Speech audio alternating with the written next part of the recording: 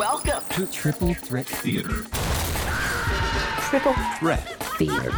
Triple Threat Theater. However, I believe there is a more immediate threat. Thousands and thousands of feet of film consumed. Hours and hours of work expended by technicians. And once it's been erased and shredded, it can be done all over again. As all of you know, I've devoted much of my life to convincing the world that travel through film was not only possible, but necessary to survive. Welcome back to the Triple Threat Theater podcast. This is episode number 81, Out to Pasture, and my name is Ryan Miller. And I'm Joe Daxberger. Dax, joining us this episode, an old friend, an old podcasting friend. An illustrious guest. Jesse Munoz. Hello. Welcome back, friend. Hello. Yo, thanks for having me. I'm always honored to be on the show. Like, whenever Ryan shoots me the text, like, hey, do you want to be on the show? I'm like, yes, right away. Yep. Bringing you back in for duty. Especially because I don't have to do sidetrack anymore. So, like, really feels like that I was itch. have to do sidetrack anymore. This is your second appearance on the show. Mm-hmm. The last time I remember was kind of maybe one of our more obscure episodes, in that it was It was full of good movies. I love it. Keep them coming. Writing commentary. Yeah. That was what was the angle on that? Was movies written by directors? The pen is mightier, so it was, movies written by people who were more known as directors, but did not direct the movies in question. Right.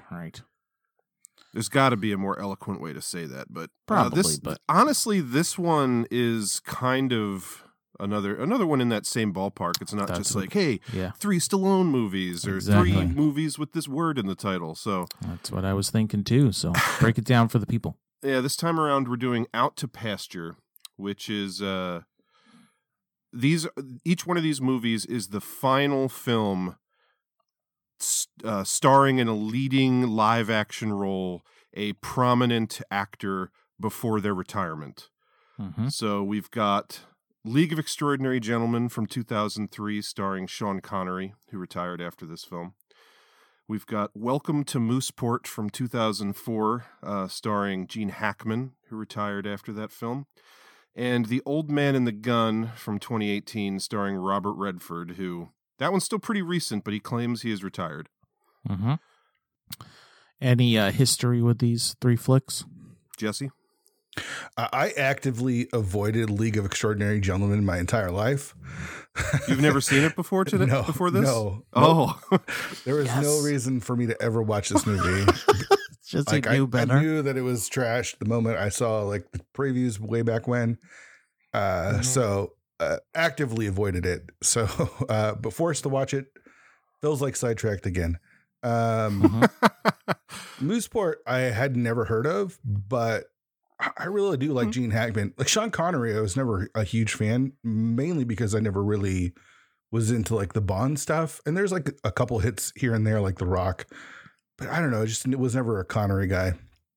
And Gene Hackman I really enjoyed in some of the older stuff that we revisited or visited for the first time when we did Sidetracked. I feel like we hit a few good Gene Hackman ones back in the day.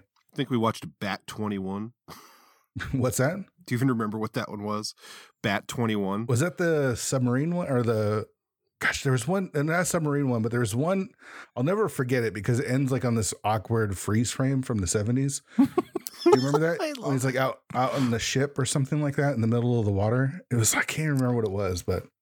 I think you're thinking of The Deep, where it's like that's not Gene Hackman, if that's the one that I think you're thinking of, because that's an ocean movie where it's like I think it's Chris Christopherson comes like splashing up from under the water with his hand raised in the air and it freeze frames on him. Is that what you're thinking of? No. I think Bat 21 is like a Vietnam movie where it's like Gene Hackman is like stranded on the ground in hostile territory, and I want to say like Danny Glover is like his pilot buddy who's like trying to find him, flying around looking for him. Vague memories of that. Yeah, that is it.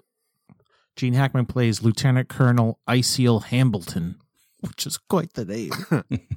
Oh, I remember the one that you're thinking of. God, I can't remember the name of it. It ends with like somebody in like a glass bottom boat, like sinking, and like they're looking up through the glass. Yep. Man, I don't remember the name of that movie. Yeah. The freeze frame always stuck with me though. And then Robert Redford is just a classic, like big fan of The Sting, you know, Butch Cassidy and Sundance Kid, Captain America, the Winter Soldier, all of his classics. Yeah, League of Extraordinary Gentlemen. I've actually never read the comic, but I think partially because I'm not a big fan of Kevin O'Neill's artwork. But oh, blasphemy! I really like his stuff. You do? Yeah, I think his stuff's good.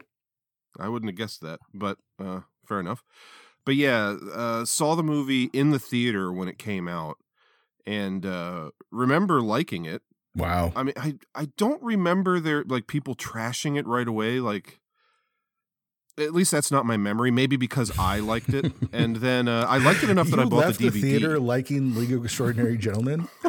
Yeah.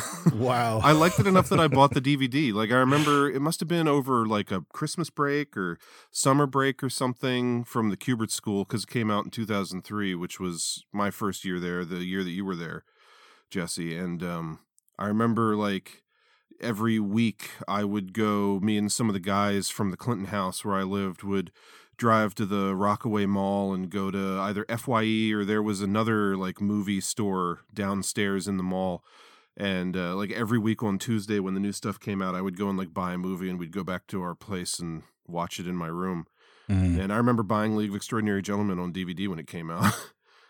I don't have that DVD anymore, and I have not seen the movie in a long time before tonight. But then Welcome to Mooseport I never saw. The only reason I even remembered it existed is because I remember at the time hearing that Gene Hackman retired after it, but never saw it. I never had a great desire to see it. And Old Man and the Gun I did see probably the year it came out in 2018, not in the theater or anything, but it was probably one of those things that I saw for free from the library or something. And remember being kind of ho-hum about it, but it being noteworthy and memorable to me because it's allegedly, 5 years on Robert Redford's final starring role. What about you, Dex? So LXG, familiar with the comic, never read it, but actually did queue it up at the library because I kind of want to read it now.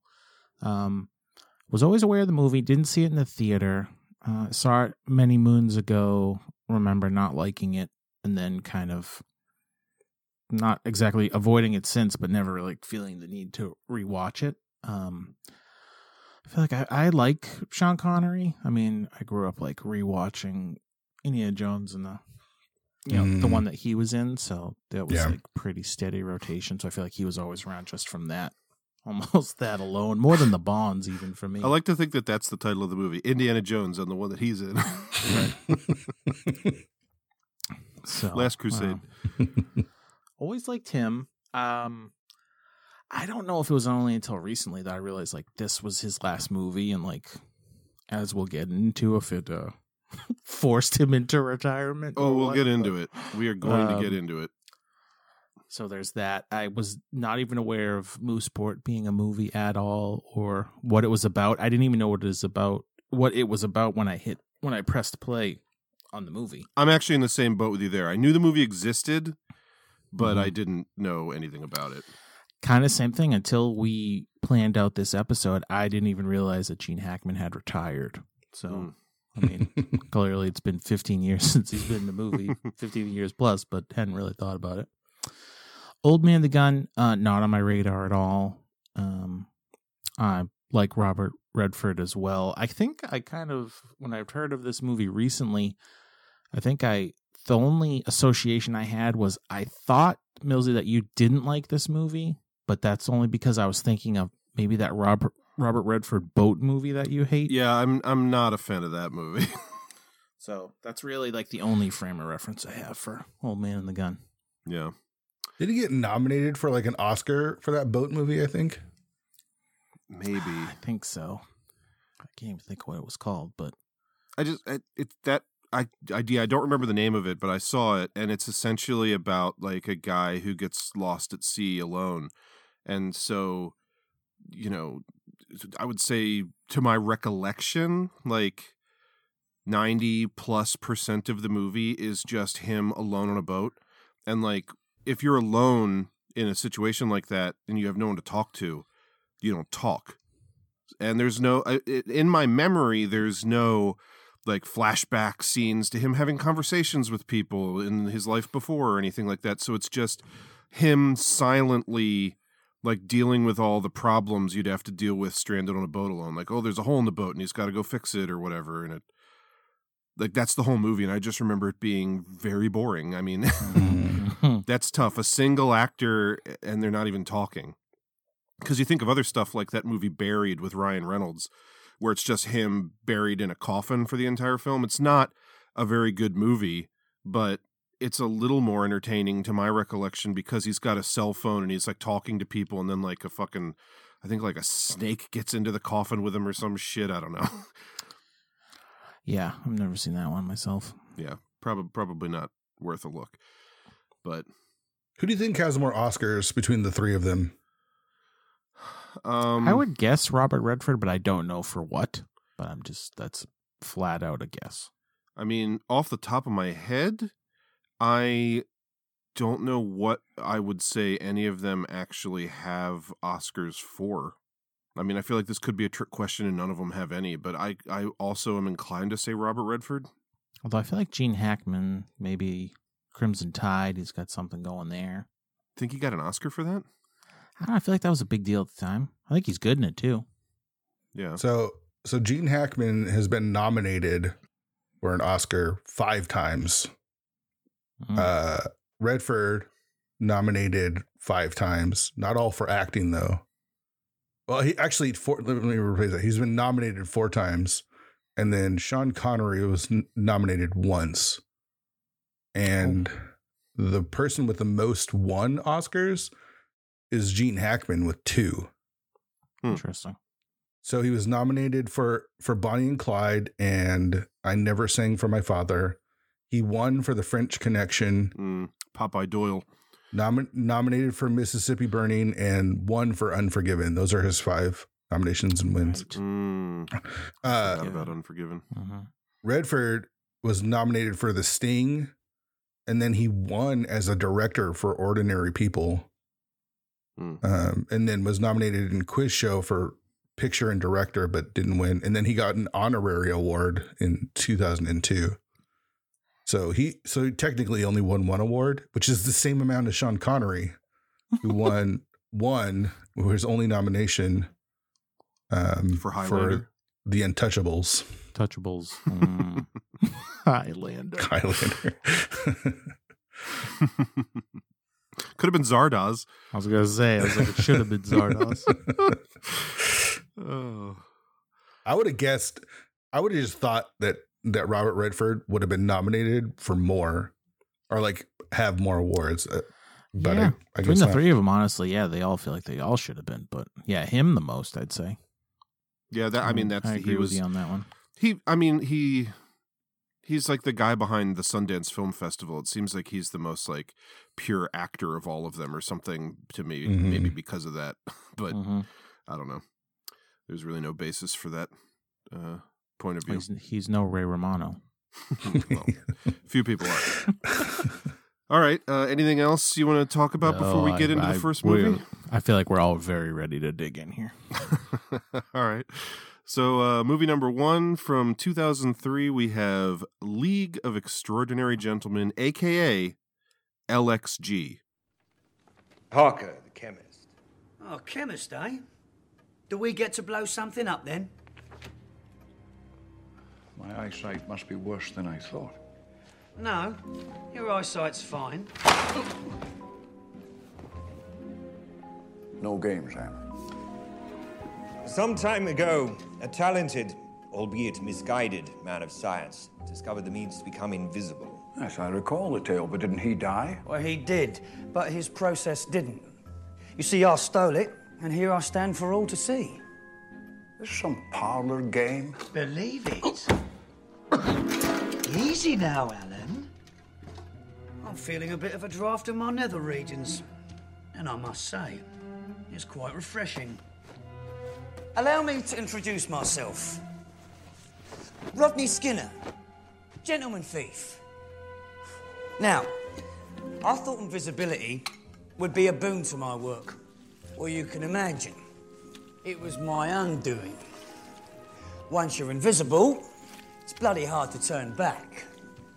We finally caught him. And they'll provide an antidote. Well, that's if I'm a good boy. And are you a good boy? I guess you'll find out. Because I think at the time, X-Men 2 had come out and they called it X2, and then the studio was like, "Oh man, we got to go with those like shortened, cool, hip titles." LXG. X's are hot right now. Why did they name X-Men 2 X2? That was so dumb. I don't know. I remember that. It's so dumb. Just the style at the time. LXG. So yeah, based on the comic book series of the same name by Alan Moore and Kevin O'Neill. Have any of us ever read it? I read the first trade. You did? Yeah. Like recently or? No, it was a while ago. Yeah. It's one of those things I've always kind of wanted to read, but just never felt like a high priority. I feel like Alan Moore is one of those guys for me who's kind of hit or miss and more often miss, even though he's like one of the... I feel like the most like beloved comic writers by like the masses, like him, Neil Gaiman, Grant Morrison. These are guys who I like some of what they do, but not much. Yeah. I was about to drop the hot take that I'm not really into Alan Moore. Like, yeah, I like Watchmen good enough, but I like Watchmen. Yeah, same. I couldn't even complete V for Vendetta myself. Personally. Same. Never read V for Vendetta. I tried reading his Swamp Thing and I just couldn't get into it. Yeah. Like I said, I will be giving this a try, but we'll see what happens. I do like the premise. I've always been very familiar with the premise. I mean, your favorite comic is Planetary, and it's a very planetary kind of premise. Yeah. It's like his own version of a Wold Newton universe where you take characters from all different properties and bring them together to see how they would interact. I mean, the comic is better than the movie. I'll just say that. Like, I'm not even a big fan of the comic, but this movie is awful. Like, just awful. You know what it feels like? It feels like if The Crew made a movie, not anyone with like any sort of like artistic talent. It was like if you took a bunch of Crew guys and said, "Hey guys, can you guys make this movie for us?" And they're like, "Sure, we'll do that." And then this is what you get. The fact that they're like a script was there. Someone wrote this movie, right? You know who wrote it, right? Or no? No. Comic book writer James Robinson, known for Starman, JSA, and a ton of other comic books. Didn't he make a shitty movie too, like on his own? Like I've never seen it, but he did make a movie. He wrote and directed an independent movie called Comic Book Villains about two comic book store owners who are like fighting over an old lady who is trying to sell her dead son's comic book collection, and each store wants it. It's Donald Logue runs one comic store, and what the fuck is his name? Carrie Ells. He's in it, but he's not the other comic store owner. DJ Qualls? No, he's Michael like Rappaport. Michael Rappaport. Michael Rappaport runs the other comic store, and I think Natasha Lyonne, who's fucking hot right now, plays his wife. Yeah. Yeah, that dude sucks. Yes. Wow. The fact that anyone has credits for writing this is ridiculous. Like it to me, it even hardly qualifies as a movie. Things just happen. It looks shitty. Everything's shitty about it. I will say this. I feel like Sean Connery did his like showed that he's classes a true up the joint. Yeah, I feel like there's an like when he brings it, it feels like he actually is attempting something. Whether what he's given is any good or not doesn't really matter. It feels like he's just like he's a real actor. You know what I mean? And then you surround him with a bunch of people that have never acted in their life. At least it feels like it when you watch the movie. Hey, I looked up these actors, and the dude who played Captain Nemo, Nasiruddin Shah, he has probably made twice as many movies as Sean Connery. They've just all been in Bollywood. Okay. I I thought here, I will say this, like, as far as the actors go, most of them are fine or serviceable. Mm-hmm. The problem is when you give an actor like terrible dialogue or like zero motivation or any of that stuff, it's like, what are you supposed to do with it? Right. Like, it really comes down to writing and directing, and the writing and directing of this movie are awful, just awful. Dax? Yeah, this movie's rough. It's extremely rough. I think it came out at the very worst time for it to come out, where it's like, I think in like the worst time for mainstream movies, where they were trying to make blockbusters, and it just ends up being like pretty ugly and falls apart throughout the movie. Even to like what Jesse said about like the crew being responsible for making the movie. To me, it feels like did they film this and make this like chronologically? Because I feel like it starts out way stronger and completely falls apart by the end. I also agree. I like Sean Connery in it, and I feel like he kind of does bring something to his role. Even though there's lots of, his action is all lots of quick cuts, and you can't tell if it's him or a stuntman, but that's a given. I actually like Captain Nemo. Yeah, I thought that guy was fine. Yeah, he was fine. Yeah, I thought he was fine. I thought he was like, I'm actually like I don't even know if it's ever come up on the show, but I'm like a back to childhood, like huge fan of the 20,000 Leagues Under the Sea book and the movie. So I've got plenty to say about the awful Nautilus in this movie, but oh wow. I was literally about to say, but you gotta love the design of the Nautilus, right? I hate it.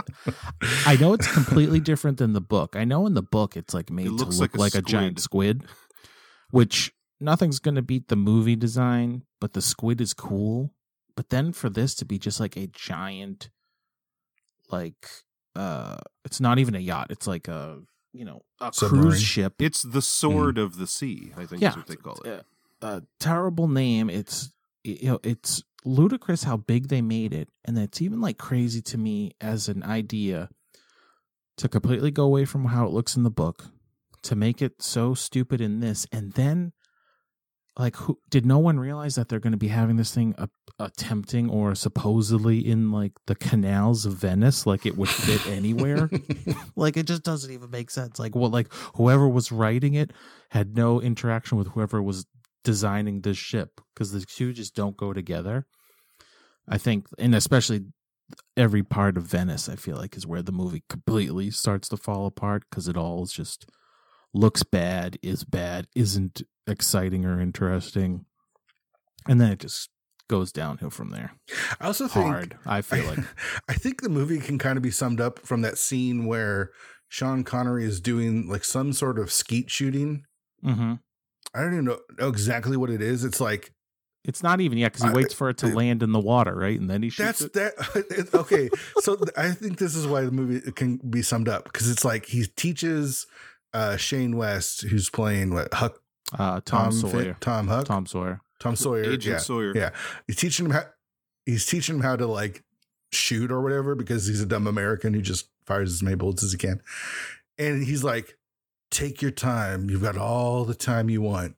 And that's what this movie kind of feels like, where they're like not in a hurry to do anything. Like, how about like show, what's his name? Sean Connery, like, as an ace, right? Like, this is a movie. He can do whatever he wants. So like he fires it, and he's got this giant long gun, and he can like shoot it without even like really aiming, because he's so, you know what I mean? Like, do something other than like, oh, there it goes up in the air. Yeah, it just lands really far away in the water. Into the water.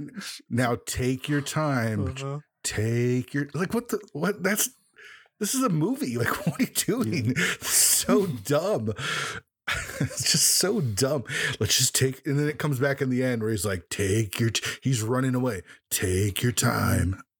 What? Get out of here, man. Mills? I enjoyed the movie. Oh my gosh. Oh my gosh. I can't. I mean, it's the 2003 League of Extraordinary Gentlemen film where they spent all their budget on Sean Connery and couldn't afford any other name actors. Like, But that said, in the act of watching the movie, which I hadn't seen in a very long time, it's very flawed, but I still managed to enjoy it on like a schlocky kind of pulpy level. Like there's a lot of ideas in it that I like. I actually, like, you're right that it makes no sense to design the Nautilus like that if you know in the script that you're going to bring it to Venice, but I like the look of it as just like this giant white pointed thing that comes up out of the water, and all the like kind of Victorian design on the inside, and the look of that like stupid little like escape vessel that kind of looks like an octopus that comes off the side. Mm-hmm. I thought that the design of the car was really cool. I mean, this was that era where there was like way too much CG starting to be used in movies, and a lot of it not very good. Like especially at the end when that snow. Did you see the snow when it was like digital snow? How bad it looked. Anyone notice that? I didn't. It was so bad. It was so bad. Go back and watch how bad the digital snow is, because it is really bad. But there was a lot of stuff, like, this one still had that feeling to me of we're not that far out of the 90s yet, and there was still, like, a lot of physical stuff that they built that I kind of liked, like the car and like, the villain's mask and like, a bunch of stuff like that, and, like, the period clothing and all. You know, some of the CG is quite bad, like that dude who overdoses on the Mr. Hyde serum at the end looks... hideous, which I remembered looking really bad. But even down to the design of Jason Fleming when he is Mr. Hyde, like that's largely physical, him in like a big crazy costume with like makeup and stuff on. And even the fact that it's like, you know, they designed him to be kind of hideous where he's like not symmetrical, and I just thought like he was cool looking. So you just have to be, if someone does something practically, that's you'll be impressed by it. Is that what it is? It doesn't matter that everything else about I mean, did you think Mr. Hyde looked bad, or like the car, or any of the things I'm talking about? Or like, I know you didn't like the movie. I'm not saying those are like the only reasons to like it, but I'm just naming some of the things that I did like about it and I appreciated about it. I just was so checked out because the movie was super boring and like So see, like you're doing the opposite of what you just tried to say I was doing. You're like, oh, as long as it's practical, you don't care. It's just good. You're like, I found the movie boring, so I'm not going to like or appreciate anything about it. I don't know. No, I don't that is know about exactly that. the opposite of what you just tried to do to me. Yeah, I don't know. I was there artistry to some things, I suppose, but I feel like if a movie doesn't work, if it has a cool design, I don't know, that's not going to save it for me, I guess. I'm not saying it has to save it, but to just completely write it off and be like, I'm not even going to give the movie props for like a cool looking car that they built just because I didn't like it. But was it really that cool? The car was that... I thought it was, with like the extra like wheels in the front of it and like the long hood. Like, I don't know shit about cars, but... I do like the car. I don't even know if that would make any sense, like how you would steer a car with those extra wheels in the front or whatever, but I just thought it looked cool. There is actually such a thing. Is there? Race cars, yeah. But really? With extra wheels? Yeah, there's like a certain kind of race car that I think it's from like the 70s or something that had 4 small wheels like that up front. Wow. All right. I know. There you go. I like the car. I mean, I agree with you, especially on Mr. Hyde. Especially like being practical. I just think he looks cool anyway. I also agree the CGI bad guy version of him was real awful. Hideous. I think for the movie, for me, I was actually having a good time in the first act. I like the first act. I like how these kind of movies when the team's coming together. I liked the opening for Sean Connery's like opening scene was kind of fun. Again, I like Nemo. I think it's up until after like the Tom Sawyer first shows up, like the shootout in the library or whatever, once the team's together. Mm-hmm. Up until that, I'm enjoying myself. I'm like thinking like, okay, I'm like into it, but it's after that. I think especially like I said, once they get to Venice and it just feels like that's when the money starts running out or something on the CG and it just looks bad. And the Nautilus. And even at that point, I feel like the story for me is like, I feel like it's like a bad idea with the whole angle of the Phantom is actually M, and like all it is like for him to be a I don't know, basically like a gun runner and stealing all their powers. Yeah, that like just that there is actually no like there's no like versions of the League through history, like that was just made up so he could steal their powers. It just seemed like he's bringing a team of his enemies together against him just for that. I feel like was just kind of bad writing. Yeah. I mean, if anything about the movie, the story and like the logic of it all isn't the thing that I'm going to sit here and praise. Yeah. Like, I enjoyed some of the set pieces, like the car like trying to speed past the crumbling buildings in Venice, kind of dumb, but like even just the little scene between the Phantom and Sean Connery in the graveyard having like the duel, I thought was kind of cool. I liked I hadn't seen it in so long, I didn't really remember. I mean, Dorian Gray feels like a villain the whole time, but I liked the little thing where everyone thought it was the Invisible Man because he can turn invisible, he would be the one. And I liked the idea of it turning out that like Dorian like initially works with the villain because he's got the painting, which is like his downfall. Like it's like, their version, their like goofy pulp version of I've kidnapped your daughter, now you have to do what I say kind of thing. Right. I do like Jason Fleming, who plays Dr. Hyde, Dr. Jekyll and Mr. Hyde. He's a character actor in 1,000 things, including a bunch of Guy Ritchie movies, and he was Azazel in X-Men First Class, for example. Shit. Oh, I didn't know that. I like the dude who played Captain Nemo. I like that version of Captain Nemo, like the kind of strong, silent type, mysterious dude. Ass kicker. Some of the rest of the cast, like Peter Wilson, fine as Mina Harker. I didn't really know who she was.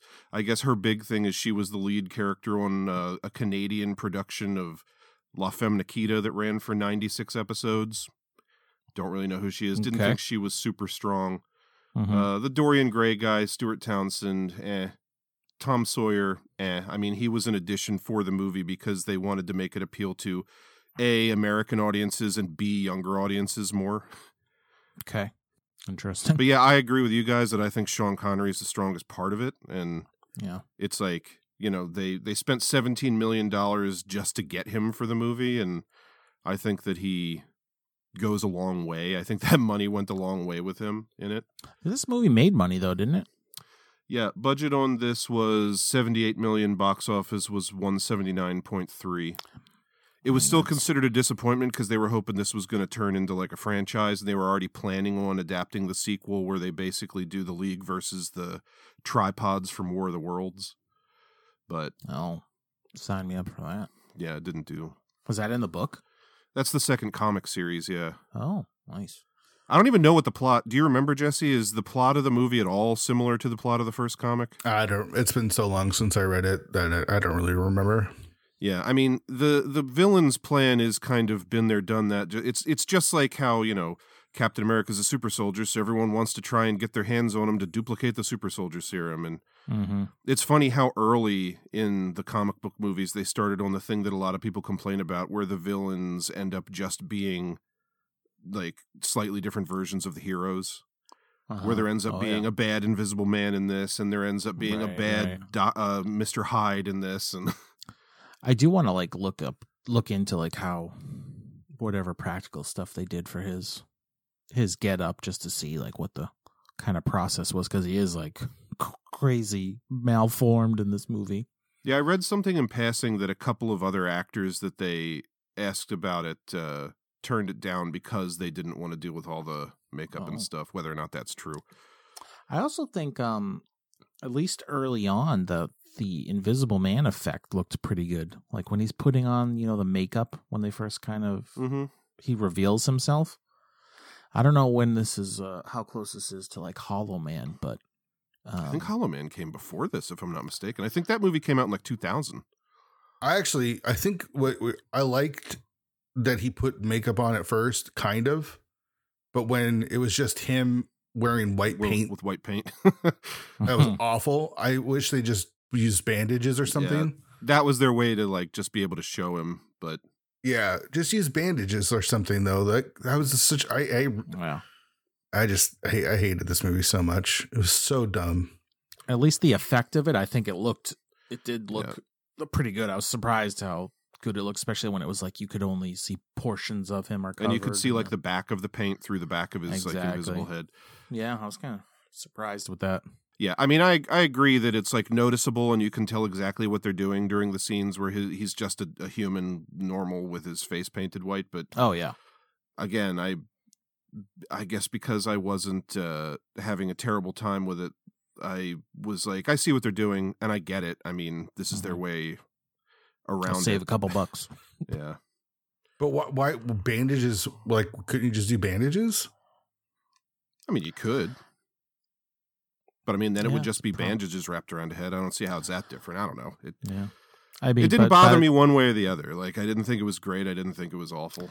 Also, I think by like this time, I mean, this is 2003. Like, everybody making movies at the time probably thought the CG looked amazing. Yeah. You know, so they to them it looks phenomenal, and like this is the future. This is how this looks so good. Now it's us watching it 20 years later, but yeah, as far as the Invisible Man's concerned, the thing that I've found the most trouble with was the fact that he was naked in like the Arctic tundra at the end, and we're just supposed to be okay with him just saying, yeah, I'm a little cold, I'm naked here or whatever. When it's like he trekked all the way up from that like base to their secret cave naked in the snow like that. Didn't he die?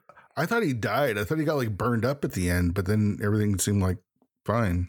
No, I think he got burned, but I'm assuming he just healed, and when the scabs are gone, he's invisible again, I guess? I don't know. You would think if it's part of his body, the scabs would be invisible too. I mean, that's just weird Invisible Man logic, regardless of what movie or book or whatever you're talking about. I mean, he definitely got torched, but who knows? Because it's like that one part where he's drinking, you see the liquid like going down through an invisible windpipe, but then the rest of the movie you don't see like just liquid hovering where his stomach would be when he's, invisible. Like anything he eats, you would be able to see like, yeah, there's definitely lapses in logic. Yeah, they're just doing things for the gag. Yeah, exactly. Yeah, I mean, a lot of the action at the end is that early 2000s, lots of fast cutting and stuff that I don't particularly care for. Again, that was like the style at the time. This was directed by the guy, Stephen Norrington, who made Blade. Oh. So he definitely had a style, I think I saw somewhere like this was his last movie. Yeah, I have all the details. We're going to talk about all that. Yeah, hit us with all that because we're. You want me to hit you? Yeah. Okay. I think we know how we all feel movie wise, but yeah, I know this has a illustrious history. Okay, so let's see, where does it begin? I have so many notes about this movie. Sean Connery and Stephen Norrington did not get along at all on set, and so after the movie comes out, Norrington didn't go to the film's opening party, and when somebody asked Sean Connery where he was, Connery said, "Check the local asylum," which I think is a great anecdote. Apparently Stephen Norrington, like this movie was like a huge production, and he had basically done a movie in the 90s called Death Machine, which was like a low budget movie. And then he did Blade, which was like kind of high profile, but then this was like a huge ensemble cast movie. And apparently he just like didn't get along with the studio, was uncomfortable working with like so many people and being in charge of everything. It just sounds like it was kind of a nightmare for him. And then it ended up, he was arguing with Sean Connery about everything. Like there was a scene, I think in Venice, where like the entire league is like just kind of like walking down the street looking badass, and Stephen Norrington asked them to do it again, and Sean Connery was like, "We were just walking down the street, you want us to do that again?" And Stephen Norrington apparently made a comment about like, for $17 million, yeah, I do expect you to do it again, or something like that. So then around the time of League of Extraordinary Gentlemen, Sean Connery had turned down the roles of Gandalf in Lord of the Rings, the Architect in The Matrix, and Dumbledore in Harry Potter. And he ended up making this movie instead, I think because he wanted to play the role of Alan Quatermain. And then this being the movie that he ended up in, he wasn't super happy about it. So he announced his retirement in 2006, citing his disillusionment with, quote, "the idiots now making films in Hollywood," which makes it sound like he decided to give up acting because of Stephen Norrington, which just makes you wonder, how does it feel to be the guy that made Sean fucking Connery quit acting? Like, that's how bad of a director you were? I bet Sean Connery was kind of a prick though too. Like, I mean, he made $17 million on that movie. Yeah. Right? Like, that's, I don't know. Like, if you make $17 million on a movie, especially with whatever the budget was, you know, like they couldn't cast anyone else, and you don't get along with your director, and you've been working that long, it just feels like, yeah, maybe he was a dick, but maybe so are you. Yeah. I mean, this was probably also the first and only like big, like modern year 2000-ish special effects CG heavy movie. Oh, yeah. And, you know, he's used to old school filmmaking, and he even insinuated in that quote, like, you know, it's like these guys nowadays that he doesn't like. So, yeah, I'm sure that there was a bit of a chip on his shoulder too. But, yeah, then Stephen Norrington, after Blade, and even after this movie, I think, he was attached to a Ghost Rider movie before that got made, a Shang-Chi movie back in the early 2000s, the live-action Akira movie that has still never gotten made, hopefully never will, but has been attached to like 20 different fucking directors over the years. He was attached to Clash of the Titans before that got made, and he was one of the 50 fucking people attached to make a new Crow movie, which isn't too surprising considering he did Blade. But, yeah, Stephen Norrington had such a hard time making this movie that he announced afterwards he would never direct again. And as of yet, he hasn't. Though in 2018, Stephen Dorff, who's personal friends with him and was in Blade, said that Norrington is, quote, making a film with miniatures at his own house. And Stephen Dorff says that he thinks it will probably take him another decade to finish it. Oh. So he went the route of Ben in Parks and Rec? That's exactly what I was about to say, yes. He's at home making a stop-motion movie. Amazing. But yeah, so Sean Connery briefly came out of retirement in 2012 to co-produce and voice a character in a Scottish animated film called Sir Billy. And he also, that same year, I think, narrated a documentary about St. Andrews University in Scotland called Ever to Excel, but those are the last two things he did. And then he died in his sleep from pneumonia and cardiopulmonary failure on October 31st, 2020. Dang. It's got to be pretty rough for Stephen Norrington, but like, you know, of all people, Sean Connery hates my guts. Yeah. I doubt he's losing any sleep. I bet he did at the time. You know, I would hope 20 years later he's not, but I can only imagine like the fallout from this movie was probably pretty rough. Mm-hmm. I mean, you make a shitty movie because it seems like Sean Connery is pretty vocal about it. Mm-hmm.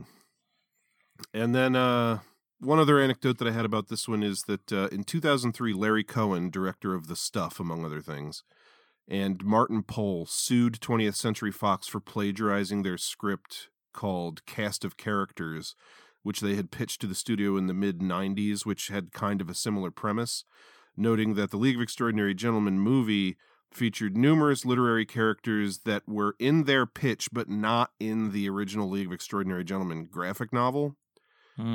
Fox denied those allegations vehemently but still settled out of court. Oh, so that means that is partly true. Yeah, I think specifically Tom Sawyer was the big one because he was added for the movie again to like help Americanize it a little bit for U.S. audiences, and I think he was a key part in their quote cast of characters movie that they wanted to make. But I think Dorian Gray was also added for the movie. I don't think he's in the book. Yeah, maybe. Hasn't there someone been trying to take another shot at this? Yeah, I mean, there's been rumors of a TV show for a long time, I think, but I haven't really heard anything firm materializing.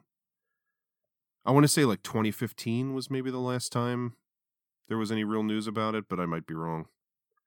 Okay.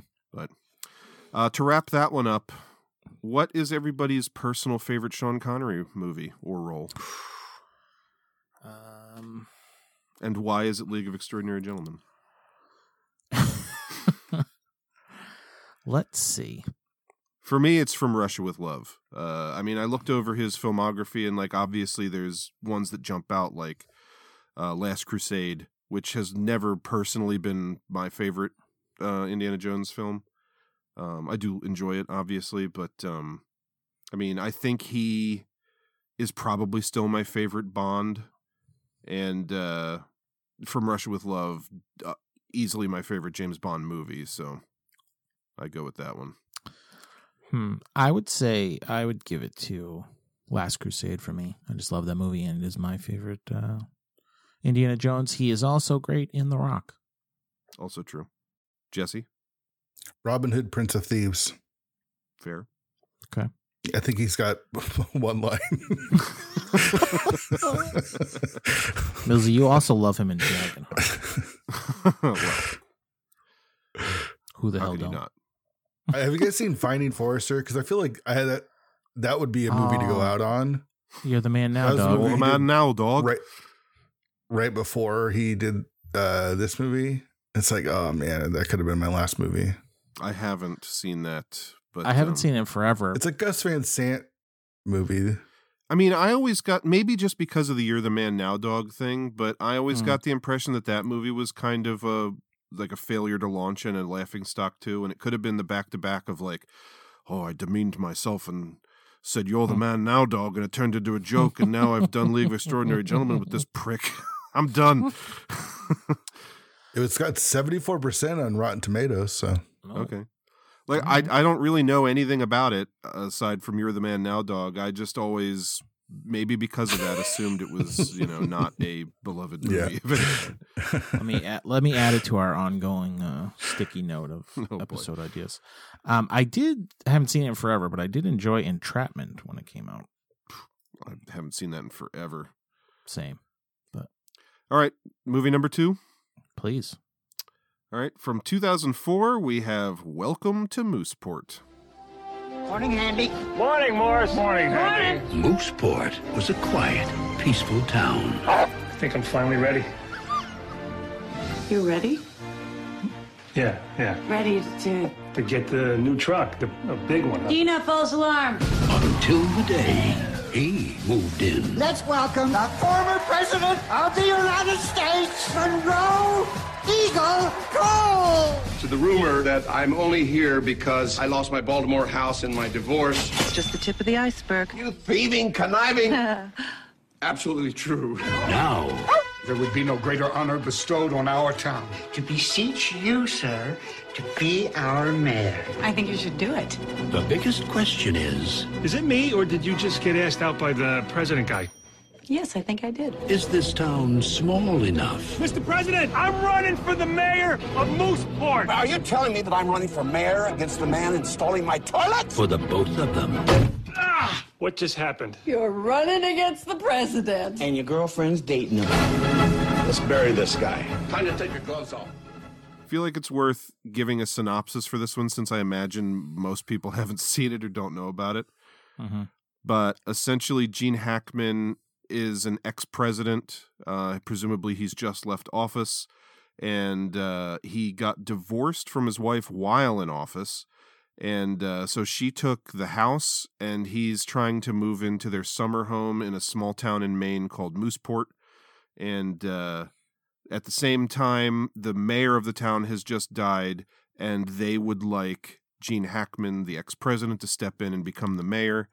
And then he ends up running against the local. He he's like a handyman. He runs like a, what kind of store would you call it? Like a Hardware store. Yeah, hardware store. That's the one. Played by Ray Romano. He's just like a small town doofus.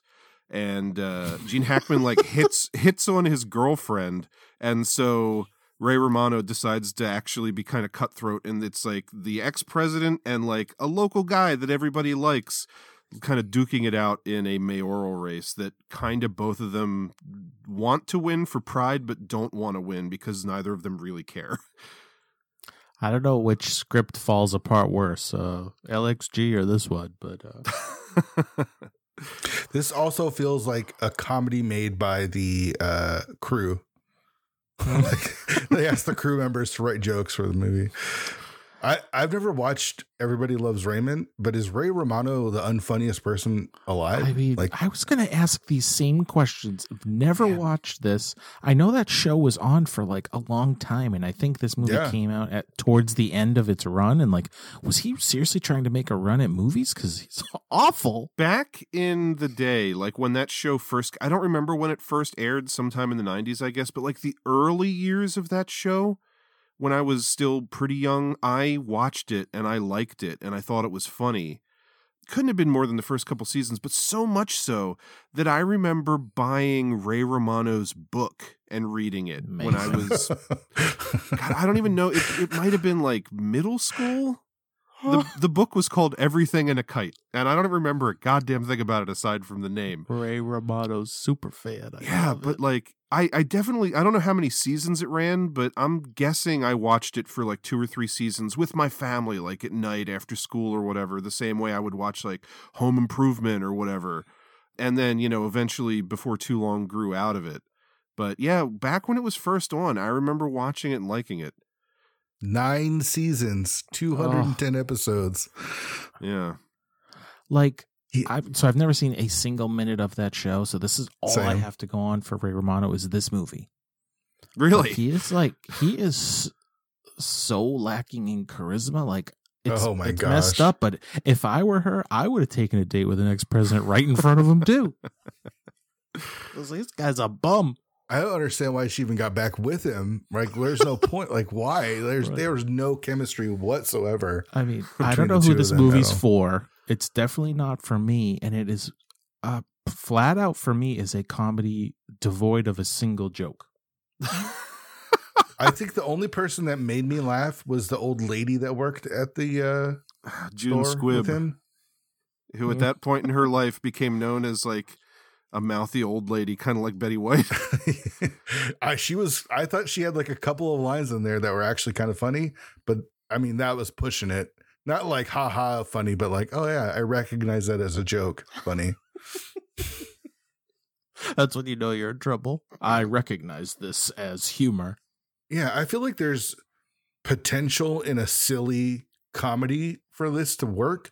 But first, it can't be Ray Romano because he's not leading man material at all. You need someone with way more charisma than Ray Romano. Like even a Tim Allen would have been a better lead. I think part of why something like his sitcom Everybody Loves Raymond worked is because it was an ensemble cast, and it's just kind of like how of all the characters on Seinfeld, like Jerry is the least interesting, but he's kind of like the straight man, every man who holds it together. It's kind of the same thing because like that show had Brad, what's his name? The guy with the really deep voice who's like really tall, who plays his brother. And like, he's pretty funny. And then fucking, what's his name? Peter, the guy who played the Frankenstein's monster in Young Frankenstein, Peter Boyle. He played his dad, who I think lived next door or lived with them. And like, he was always really funny on the show, to my recollection. Again, it's been a long time, but I think it's probably a similar thing. It would make sense to me that he just plays the straight man because it feels like... Yeah, because if you cast Jerry Seinfeld in this movie, I feel like you have the exact same problem. He wouldn't be good. Yeah, I think it would be the exact same problem. You need someone that's, I don't know exactly who you put in the lead, but it's not one of those guys. You need someone that is actually funny and that can have chemistry with the lady, but he has zero chemistry. I think Gene Hackman actually was okay. I think the problem again is the jokes are just really bad. Like it's just poorly written jokes to work with. I like Gene Hackman. I think for me, Crimson Tide and Enemy of the State and like Royal Tenenbaums is like 3 solid movies of his that I love him in, all 3 of those. Again, I think he's fine in this, but it's just he's got nothing to work with, especially no one to work off of with Ray Romano. There's just like an emptiness of actual jokes. Like the movie starts 100%. With a dude naked running down the street for no reason. Right. Like, is there a reason for that? Is it supposed to be funny? Everyone's just used to it because it's a small town. I guess. Doesn't that make the small town even weirder? Right.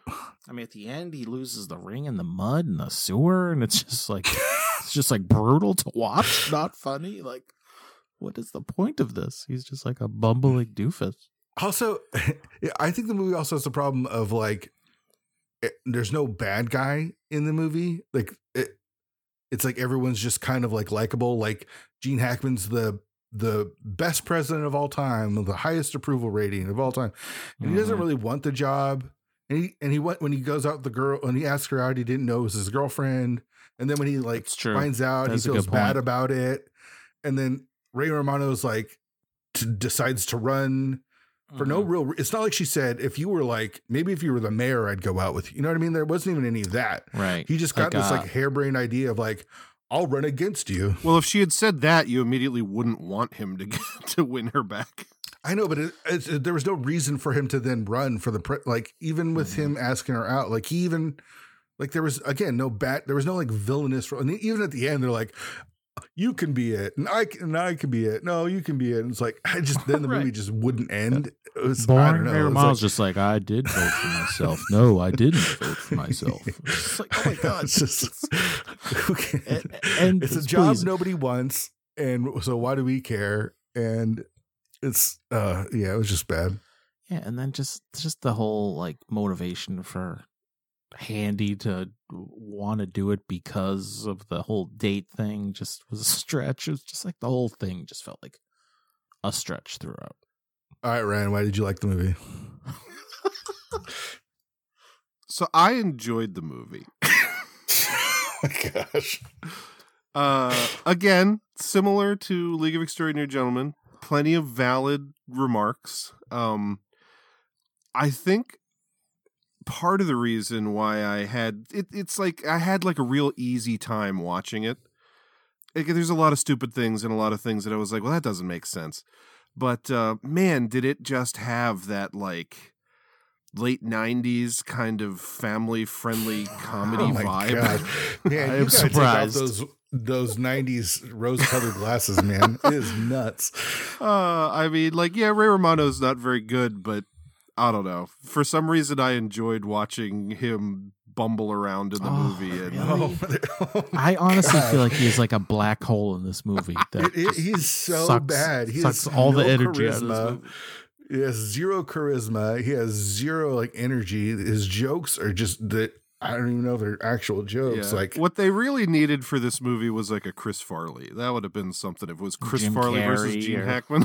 Oh yeah, now you're talking. It was in that like weird ballpark of stuff like, since you mentioned Jim Carrey, like Liar Liar or Yes Man or Yes. See, I feel like if you have a Jim Carrey, this movie works. With how dumb the story is, because you have something like to care about or to like laugh at or like someone can work with a dumb story. Like I'm like fine Liar with a dumb Liar story, is but such a dumb movie. Liar Liar is so dumb, and yet it is hilarious. Yeah, and that's what this movie is. That's why I mentioned. I feel like this movie, within the right hands with the right people, could work. And unfortunately, they weren't there because Ray Romano, like you said, Dax, was a black hole, just a like black stuck hole with of the lead. Ray Romano's big dumb teeth, the whole thing. It's just like, oh man, I didn't expect to just shit on Ray Romano this much. Oh my God.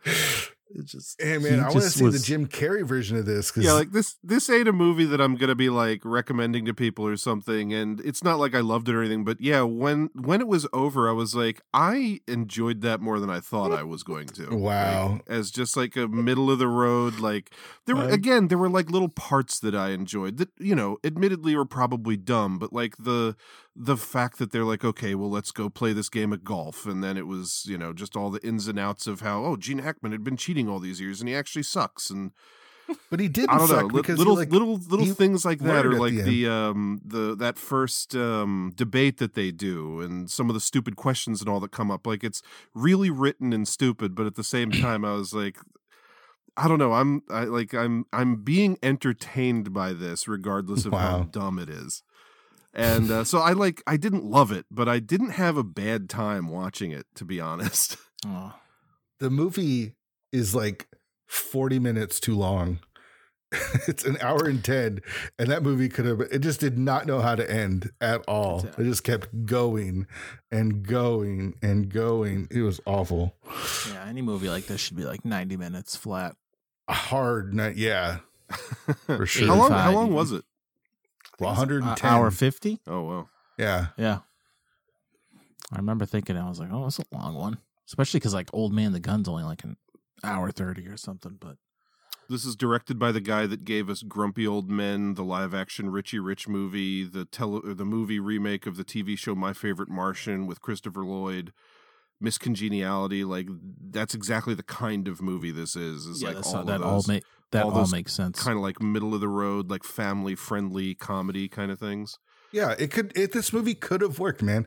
The ending with Rip Torn coming in and they're like, "Hey, do you want to run for governor?" I was like, "What was that?"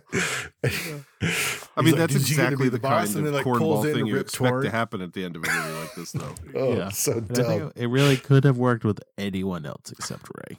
Props to Maura Tierney, who's always a pleasant. I thought Marcia Gay Harden was good in it too. Yeah. I feel like she was. Ever since, like, the first thing I really took notice of her in was The Mist, because she's such a fucking awful, unlikable character in that.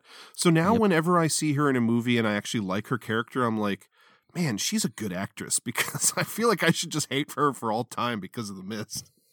Kind of like what Jesse was saying with no villain. It's like they almost try to make her as a villain for, 15 minutes or so, but then she gets redeemed too.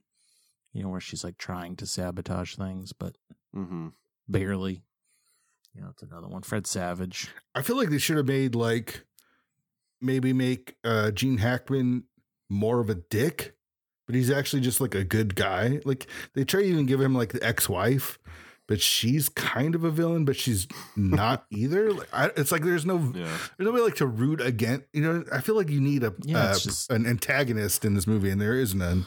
The movie's just like unoffensive. I'll admit that I kind of like the fact that you're rooting for and against both of them, because I kind of like the element. I'm not sure if they pulled it off 100%, but I kind of like the element where neither guy really wants to be mayor, but they're both doing it just out of spite for the other one.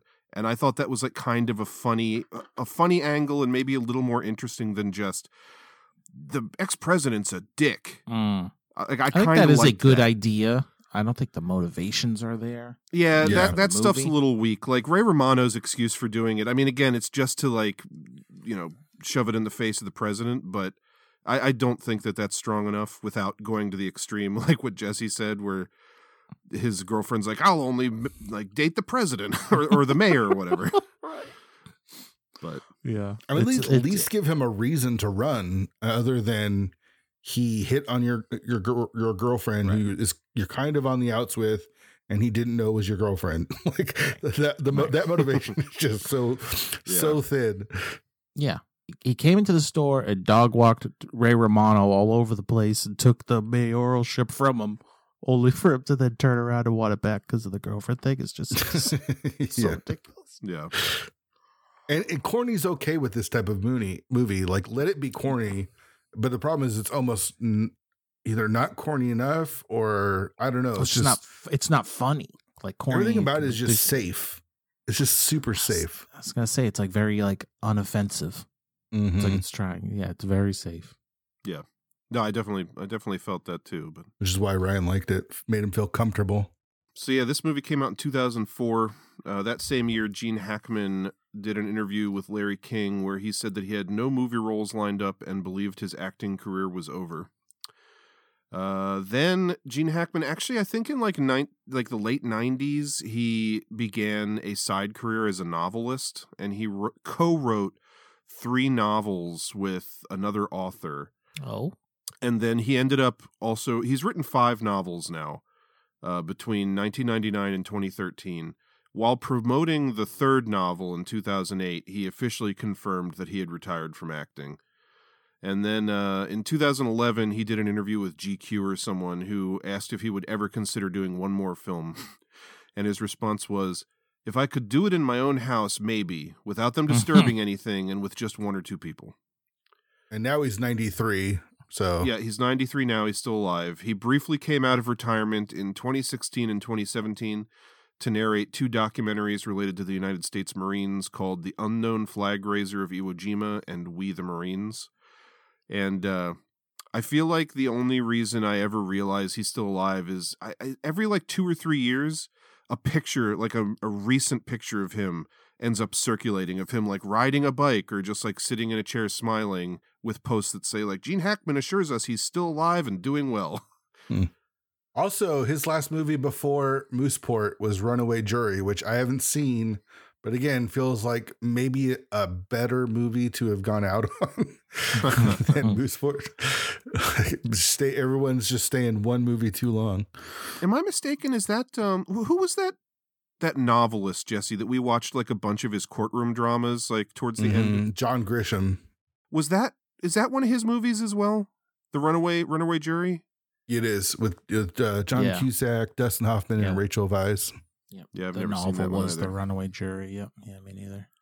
But again, 73% on Rotten Tomatoes. Better than the 13% of Mooseport. 13. Wow. Yeah, the budget on this one was $30 million. Box office was 14.6. Ooh. I'm surprised that a movie with Ray Romano, who, like him or not, he had a popular TV show. Like, I'm surprised that a movie with Ray Romano and Gene Hackman that's like a family-friendly movie, like a comedy, couldn't crack 15 million. That's a little surprising to me.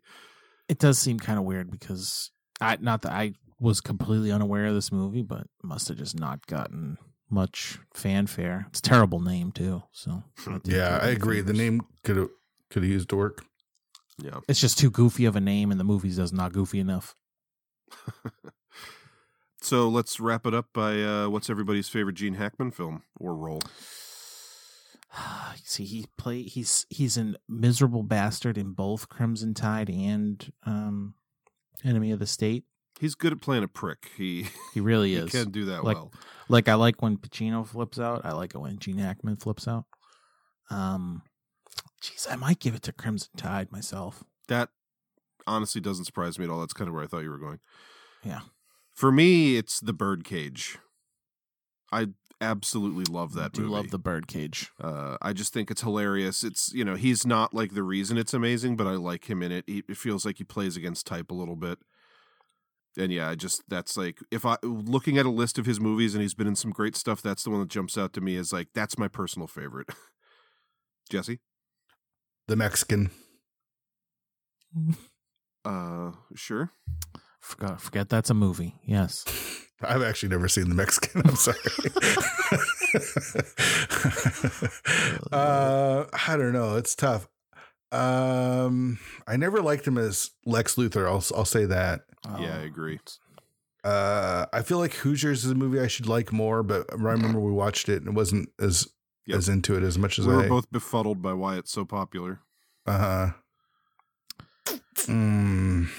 I have not seen nearly close to all of his movies. Yeah, I haven't seen The Birdcage. I know I need to see it, but I've never seen it. Yeah, you know, one of the last movies that he did that I liked, and again, this is kind of not a great movie, but it's fun. Is the yes, I was going to say Mooseport is my favorite. The Replacements with Keanu Reeves. He plays the football coach. Yeah, I believe I saw that years and years and years ago, but couldn't tell you anything about it at this point. It's not a great movie, but I like him in it. It's a fun movie. Yeah, Dax, I think part of your problem is that he got his start and did a lot of his like most respected work in like the 70s, and you have said that you have a big gap in your viewing for that time frame. Very much so. But that's Bonnie when and you Clyde get, like, is the French Connections and stuff like that. Yeah. Mm-hmm. Bonnie and Clyde early one was really good. I wish I could remember what the movie was that I'm talking about, what it's called. I'm even looking at all the names and none of them. Is it called Night Moves? Is that it? That sounds familiar. That title just jumped into my head when you brought it up again. It is Night Moves because it even has the water on the front. It has that. Yeah. Yeah, I forget what that's about, but he's like some kind of private detective or something. And I think there's an actress in it who's like has some nude scenes and she's like pretty young. Also a great song by Bob Seger. I remember really enjoying that movie though when we watched it. The conversation is pretty good. I watched that not too long ago. Yeah, that's a movie that I like. I don't know if I'm as gaga over it as a lot of cinephiles are, but it's a good movie. It does capture 1970s like movie making at really well. Yeah. Like the things that you and I loved about watching those 1970s movies, the grittiness, you know. Mm-hmm. It's funny, like I never. So in 2006, when I graduated from the Kubert School, as you'll recall, I had to have surgery on my back like immediately upon leaving school, and I knew I was going to be laid up for a while. So like the last couple days of school, I was going around asking for people for recommendations of movies that I should watch while I was like stuck in bed. And the movie Rob Torno recommended me was The Conversation. And I rented it from the library and watched it while I was like recovering from my surgery.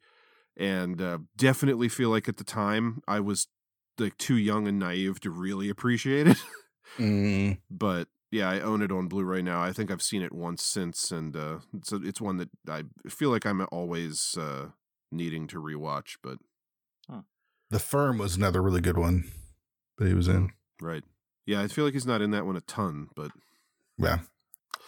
All right, movie number 3. Please. All right, jumping ahead a few years to 2018, we have The Old Man and the Gun. No, I'm not going to do it. I didn't think so. Not because I can't. Because it's just not my style. Not your style. You have style. I do. Well, tell me what that is then. My style? Yeah. Okay, well, let's take this place. This place is not my style. Let's say it was a bank. And instead of that counter up there, that was really a teller's window. And that lady standing there was the teller behind the window. And you just walk in, real calm, and you'd find yourself a spot, and you sit down, just like we're sitting here. And you wait, and you watch. And that may take a couple of hours, might take a couple of days even, but you wait. It's got to feel right. The timing has to feel right. And when it does feel right, you make your move. So you walk right up, look her in the eye, and you say, "Ma'am, this is a robbery."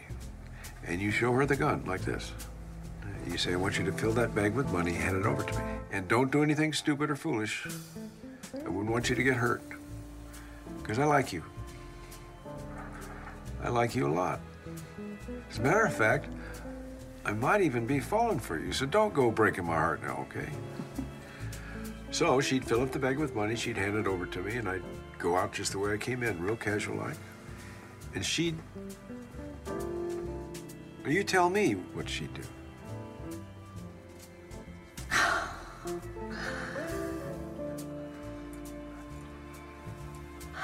Hey, I'm just pulling your leg. So this movie is based on a true story about a bank robber who was like a very old man, but still robbing banks.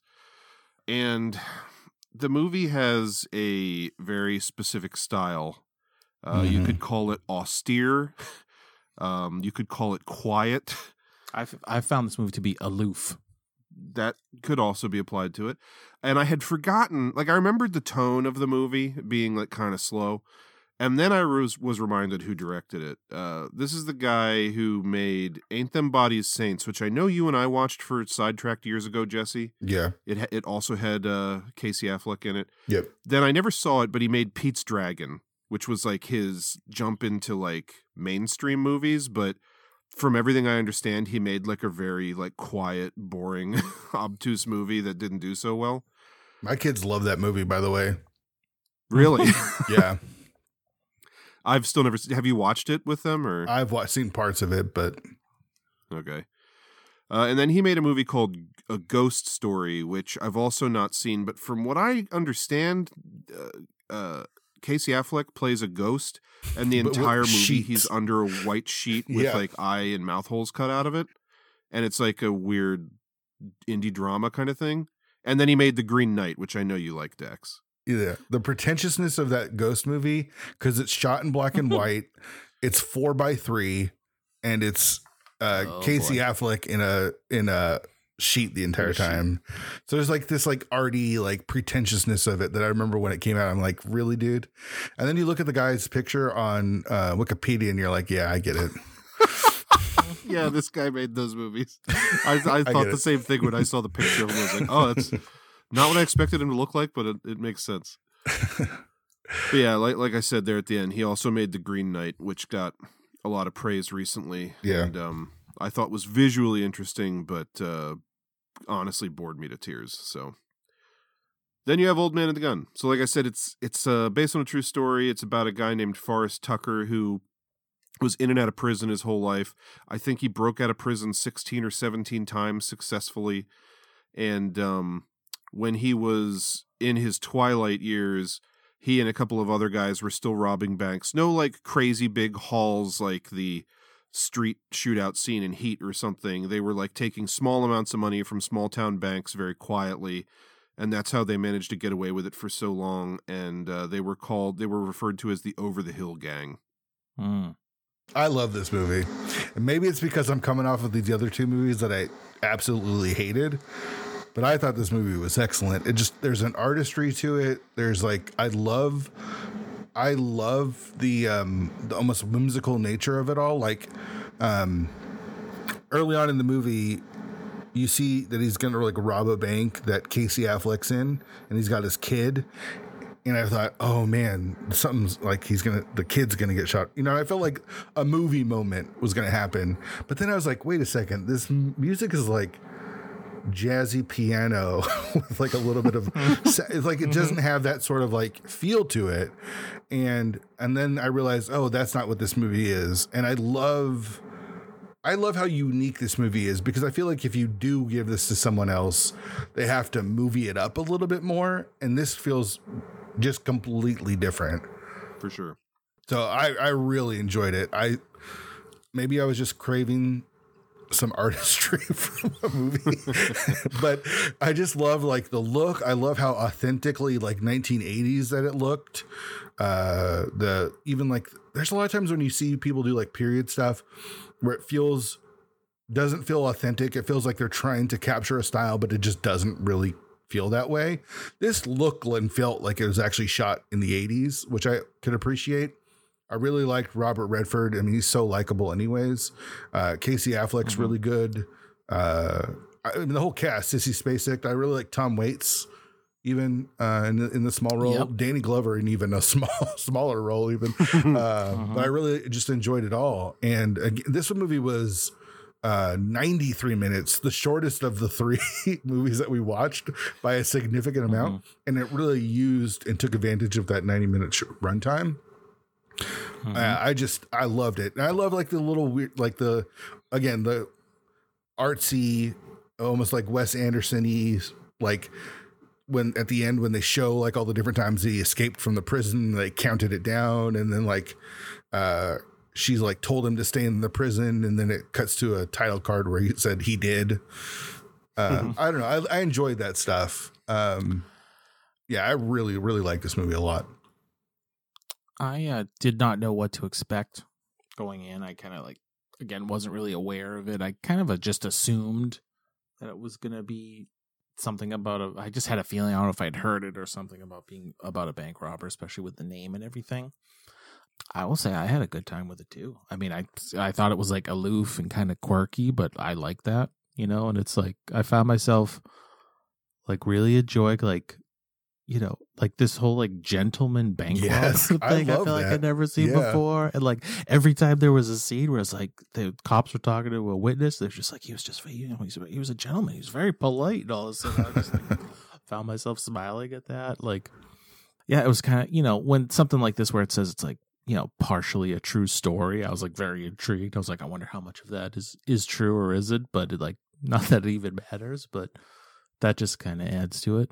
Couldn't you see this handled so much differently by like a different, just a normal director that would take this in like such a like generically specific way that we've seen like a million times? I think that's kind of what I appreciated about it. Yeah, me too. Like, I think it would have had just like a completely different vibe if it wasn't like this director with like this editing, the music, and even just like Robert Redford just like looks like he's having a good time every time you see him. Even though he's just like, you know, sweetly grandpa style robbing banks. Like, I mean, it's what he loves. I love that it even ends the way that it does with him, you know, going around for sure, doing what robs he loves. 4 banks in one day. Like he just, he just can't help himself. It's all about the juice. And I even thought like they were setting up something when they talked about like the car backfiring, right? Like he never fires his gun. So I thought they were setting up like, he's going to get shot because someone thinks that he's shooting at them. And there is like that stuff, but it doesn't, I don't know. It's not focused on like the action. It's not focused on like the show. It's way more personal. Like even the big robbery that they do, the 3 of them, they're like, we see them staking out the place. We see them doing all that stuff. And then it happens. We don't even get to see what happened, but they, I don't know. They do it in a different way. I just really appreciated the artistry of it. I did too. And it felt like, you know, what did this 2018, like, I feel like, you know, the past 4 or 5 X amount of years, there's so much pushback against like blockbusters and sequels and the whole thing. Like this feels like the exact kind of movie people were like asking for, you know, it's like a different kind of an easy story, but it's like entertaining and it's well made and it's just like completely off the beaten path, but is still like a fantastic movie. Yeah. 93% on Rotten Tomatoes, by the way. Perfect. And it matches its perfect runtime of 93 minutes. All right, Ryan, why didn't you like this movie? So I saw this probably in 2018, like I said, and I don't think at the time I knew it was David Lowery. I don't even remember, maybe we had seen Ain't Them Bodies Saints at that point, but it was like a thing where I was like, got this movie, I think from the library, and was like, hey, Dad, you want to watch this? It's a movie about bank robbers with Robert Redford. And I remember watching it with my dad, and it just not being what I was expecting at all. And when it was over, it wasn't that I liked it or disliked it. I just felt like it didn't really move the needle for me at all, and it was going to be very forgettable. So, like, I wasn't super excited about watching it again because it wasn't that long ago that I saw it. I think going into it knowing what to expect, I definitely liked it more this time. But, like, I do appreciate a lot of the style and the look of it, but I still just didn't find that it thrilled me all that much, and not in a way of like, it's not an action film. Like, obviously I know that, but just like I wasn't like bowled over with joy by it. Like it sounds like maybe you were, Jesse. I think it's a well-made movie that just didn't, I don't know. Yeah, it didn't have didn't have Ray Romano in it. Could have helped. I don't know. Thank God. No, yeah, it's like I said, I just don't, my big thing is I just don't have super strong feelings about it. Yeah. I agree that the movie looks good. I like some of the music. I like some of the choices, like not showing that robbery, because just imagine them doing that robbery with like a bunch of old guys running around getting shot at by the cops. Right. I like the vibe of it overall, I think, but I don't know, it just I don't know what they could have done differently without losing like the soul of what the movie is. That would have made me like it more. I even appreciate the fact that it's like, so like what you said, Dax, about Robert Redford seeming like he was having a good time doing it.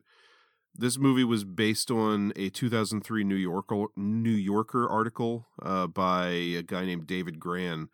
And when Robert Redford read the article, he immediately wanted to make a movie out of it. And he specifically brought it to David Lowery because he thought that he would be a good fit to make it. Meanwhile, David Lowery had no interest in making a movie about cops and robbers, but couldn't turn up the opportunity to work with Robert Redford. And so David Lowery wrote the script as well, and his first couple of tries, Robert Redford wasn't gelling with because David Lowery was writing, according to him, the kind of movie that he thought like a cops and robbers movie should be. Like more of a true crime or a journalistic version of the story. And then after Robert Redford seemed like disappointed in the stuff that the guy he specifically chose to do the movie was showing him, He sat back and decided to instead write the movie version of the story that he thought Forrest Tucker, the real criminal, would have liked to have seen. And that's what Robert Redford loved. Yeah, where it that's was awesome. more of like a human, personal story about the guy and what makes him tick instead of like an outside looking in view at like the acts that the guy performed, and more about like what makes him tick. And they don't even really dig into like why he's so into being a criminal, but like you definitely are on the inside with him, like knowing that this is what makes him happy and he can't live without it, and he's like bored when he can't do it, and it's like all he knows. Yeah. I mean, he started when he was super young. There's two scenes that really stuck out to me. One was towards the end when they are in this Affleck and Redford in the same restaurant, and he goes to the bathroom, and then he comes out, and they have that little conversation, and then he calls him by name. Oh, that was so good. So good. And then the scene with Elizabeth Moss where they're like, we just have this one scene. Let's get a really good actress to perform it. And he just interviews her and he tells him about her, Forrest. You know, she didn't know him, but knew of him. The interesting thing about that scene is she's the only person in the entire film who seems to have any animosity towards him. And it's not because he was a bank robber or anything, but it's because he like abandoned the family. And like, she felt that her mother was like, didn't mean anything to him or whatever. That's really interesting. Yeah.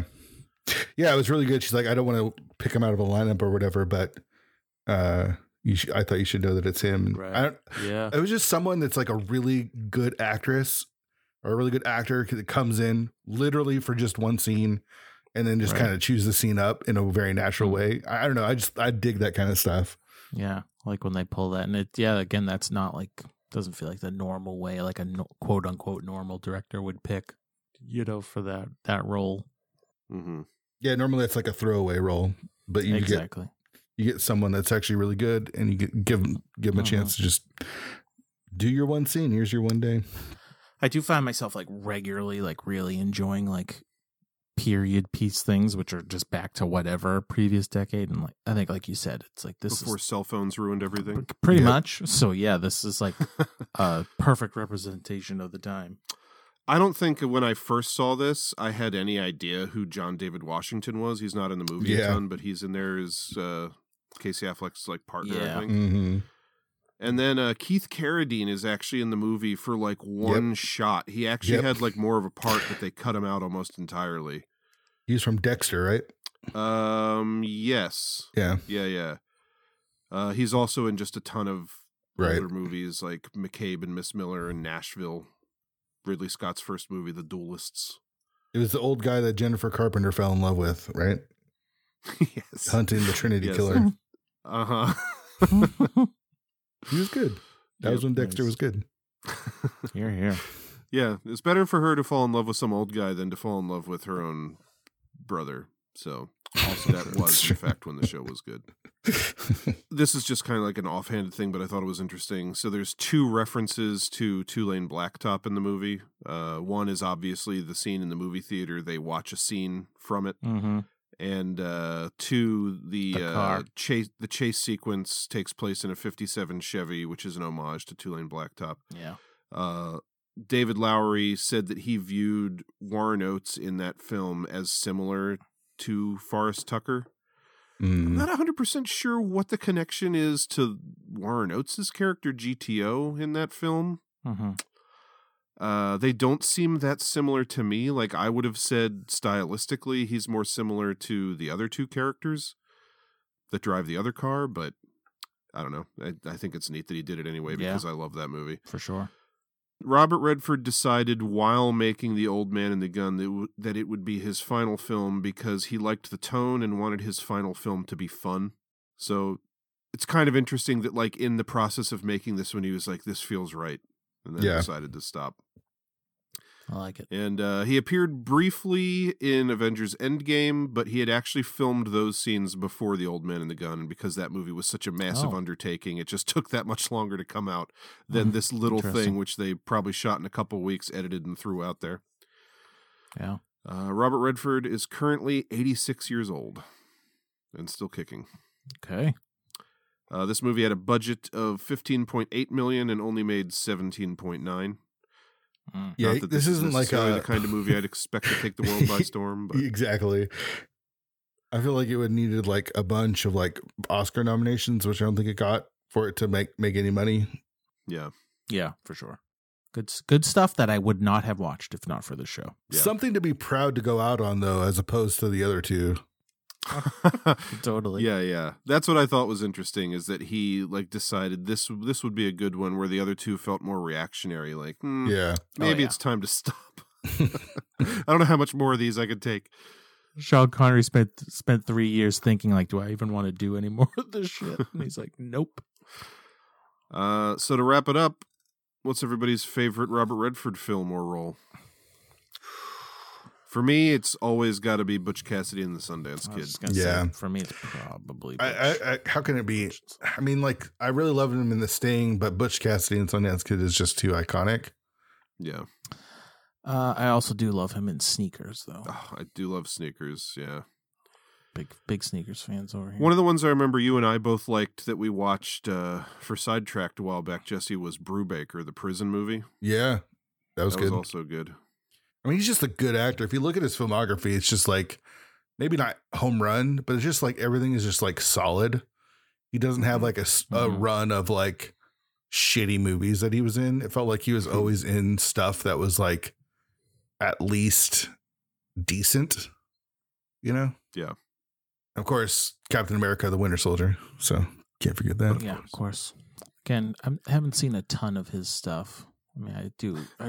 I've only seen Butch and Sundance once, but I did love it. Even if you haven't seen it, like a lot of the stuff that if you just look at the list, you'll 3 Days at the Condor, right? Like, I'm sure you've heard of that. Yeah, we watched that for Sidetrack too, I think. Yeah. All the President's Men. Yeah. All the President's Men. Out of Africa. That was real good. Too. We watched this on Sidetrack, The Natural. Right. That was one of the best sports movies that we watched. In Decent Proposal, he's actually pretty good in that. As he should be like a creepy, smarmy old dude, but he plays that pretty good. I never saw that. See, that one I've never seen. Yeah, it was good. Last Castle, I've seen that. He's pretty good in that too. That's a good movie. That's James Gandolfini, right? Yep. Spy Game. Was that any good? Never saw that one. Yeah, I never saw Spy Game. You know what? I'm going to give it to Sneakers for me over Butch. All right. Because I just love Sneakers. Sneakers is good. He was great in it. All right. Shall we talk about the posters for these films?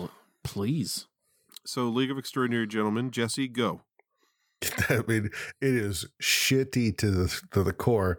All of that black, like none of the faces like shine. The fact, the way that it's not like they're lined up like people are standing next to each other. It's they Photoshop them all together and then add shadows to like make them blend in, and it's awful, like just awful. Yeah, and then it's like this grayish green tone. I don't get it. I would have gone like an old timey like newspaper look or something. I don't know, like give it a little bit more like a pulpy kind of thing. But yeah. And then the logo is just like too matrixy. I don't know. It just feels like very X-Men or whatever. You know what I mean? That early 2000s has no style. I mean, it just feels like the comic was very much more of like, this is a Victorian adventure. And then for the movie where they actioned it up, they were like, yeah, we want it to seem old, but it's still got to be cool. So let's make it look like metal girders or something. But right. it has this no style to it. And then, of course, I mean, Sean Connery's name is almost bigger than the entire thing. It's just like, I think it's crazy that they didn't show his full face. And they blacked. I was just going to say that they, of everyone, I mean, you could see everyone's face. But his. No, you can't see the Invisible Man's. Well, of course. Everyone else. I mean, like, he's a heavy shadow, but no one else is.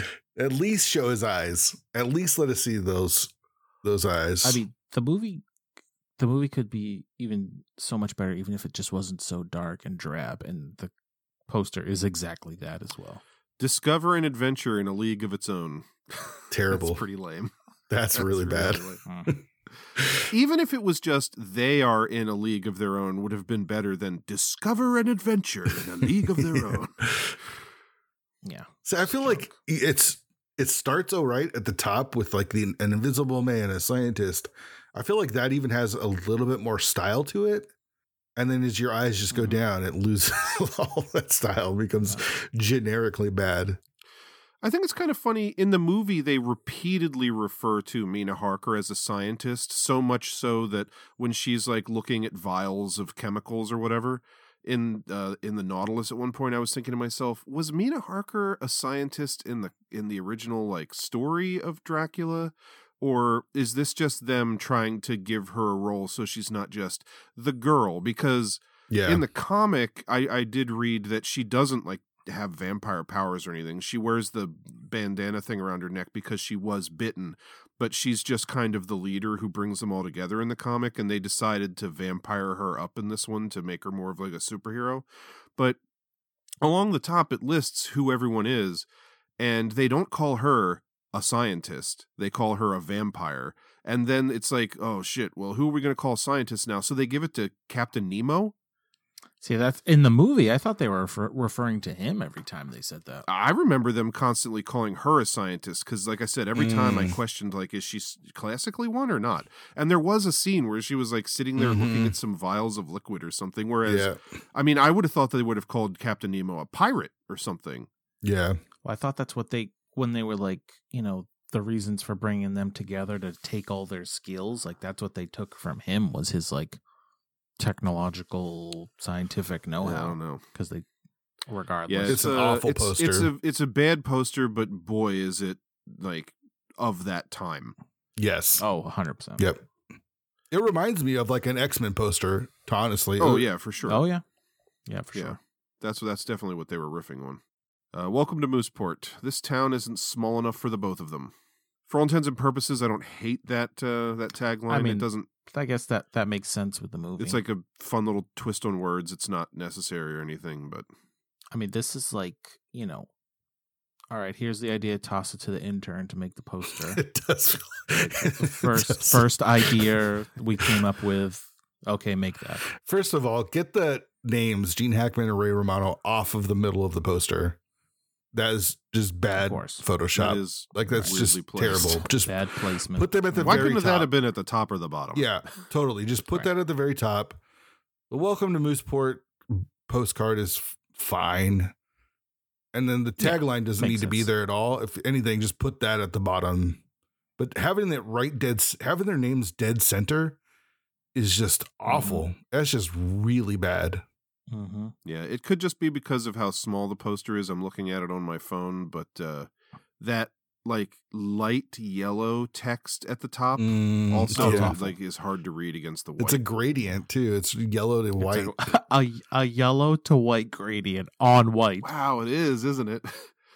And it's like if you're gonna put the moose, if you're gonna put the antlers on there as a motif, I feel like you couldn't give us the whole moose head. Instead, it's just an antler coming out from the side of each of them with like a general poo brown between their heads. I know. I feel like you need to put like a nature background too. Like put them in Mooseport or something, you know, not just the white.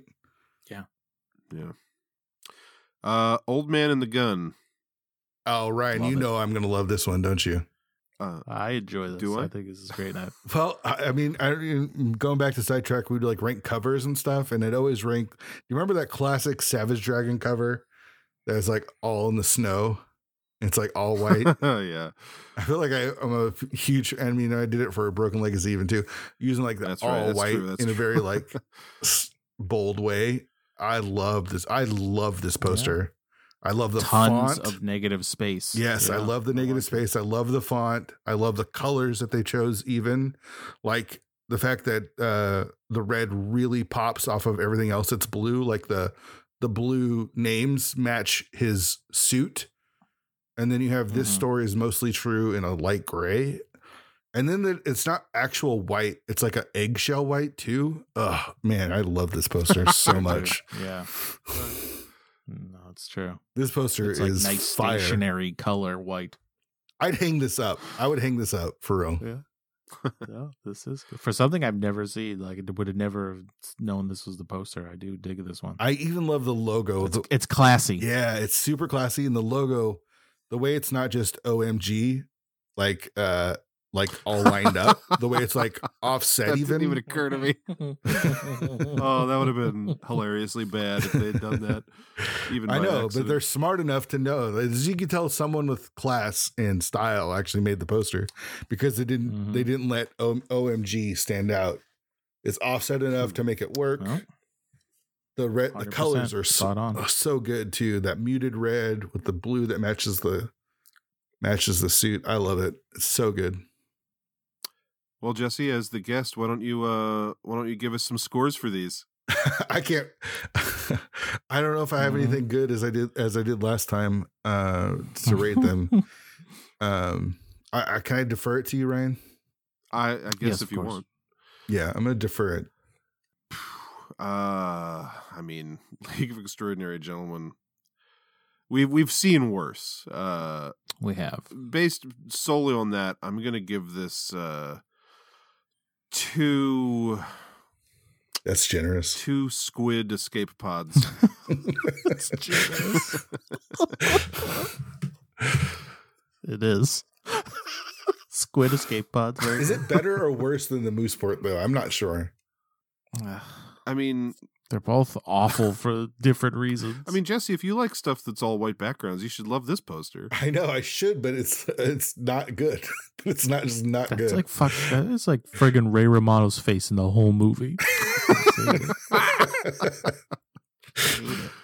Oh man, I'm gonna do the same thing on this one. Like it's not good, but we have seen worse. It could be worse. So this is gonna be a 2 wedding rings caked in mud from the sewer drain. You know what's the problem? It's no Hellraiser Generations or whatever that was. They're not actually even leaning on each other in this poster. If you notice, they're just photoshopped on top of each other. Yeah. You couldn't get them to lean against each other in the for the poster. Take a picture. Come on, guys. I never understand with these posters. I mean, they just put people in a pose and then they Photoshop them together. Like they don't have any care for whether it actually makes any sort of logical sense. I mean, just like you said with the League of Extraordinary Gentlemen one, it's not even like they're all lined up in front of one another. Otherwise, Sean Connery's shoulders would be completely covering Mina Harker's cleavage. Right. Like it's just part of him photoshopped together with her so the shadows blend together. But not even natural shadows, though. It's like just created shadows in Photoshop. Yeah. Does he even wear that hat in the movie? Not like that.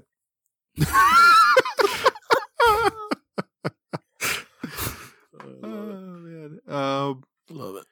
Yeah, an Old Man the Gun. I also like as just a simple. There's no extra fluff in this one that it doesn't need or anything. I'm gonna give that one 4 mustaches because there's a lot of those in the movie. There's a lot. Fake mustaches. They're even bold Very enough good. to not show Robert Redford's face in the poster. I know. Yeah. Yep. Just classy decision making all over that one. And I think even more bold than not showing his face this way is unlike LXG, they didn't make his name huge at the top or bottom of the poster somewhere. Right. Like that would have been the more egregious thing, I think. What if they did his name just like they did in Mooseport, right in the center? Across his body. Like awkwardly over his body. Robert Redford, Casey Affleck, right in the center. Yeah. Amazing. Well, Now it's time for Buy, Borrow, Burn. And unless you want to defer again, Jesse, I'm going to throw it to you as the guest. No, I can go here. I wish there was 2 burns. Like I wish I didn't have to borrow anything. This is the one time I was like burn buy. But I'm definitely gonna burn League of Extraordinary Gentlemen. I thought it was just trash all the way through. I will launch it into the sun, as they say on the show, if I could. I thought it was garbage. I would borrow and then quickly return Mooseport. Like, thanks, and then return it to whoever gave it. I borrowed it from. And then I'm buying big time Old Man and the Gun. No surprise there. Well played. Dax. Let's see. Easily for me, I will completely destroy Welcome to Mooseport. That is my burn. I don't ever want to see it or any part of it ever again. You know, I find LXG to be unfortunate because I do like the first act. I think it's redeeming in its first act, and it just falls apart so hard from there. That is my borrow, and Old Man the Gun is an easy buy.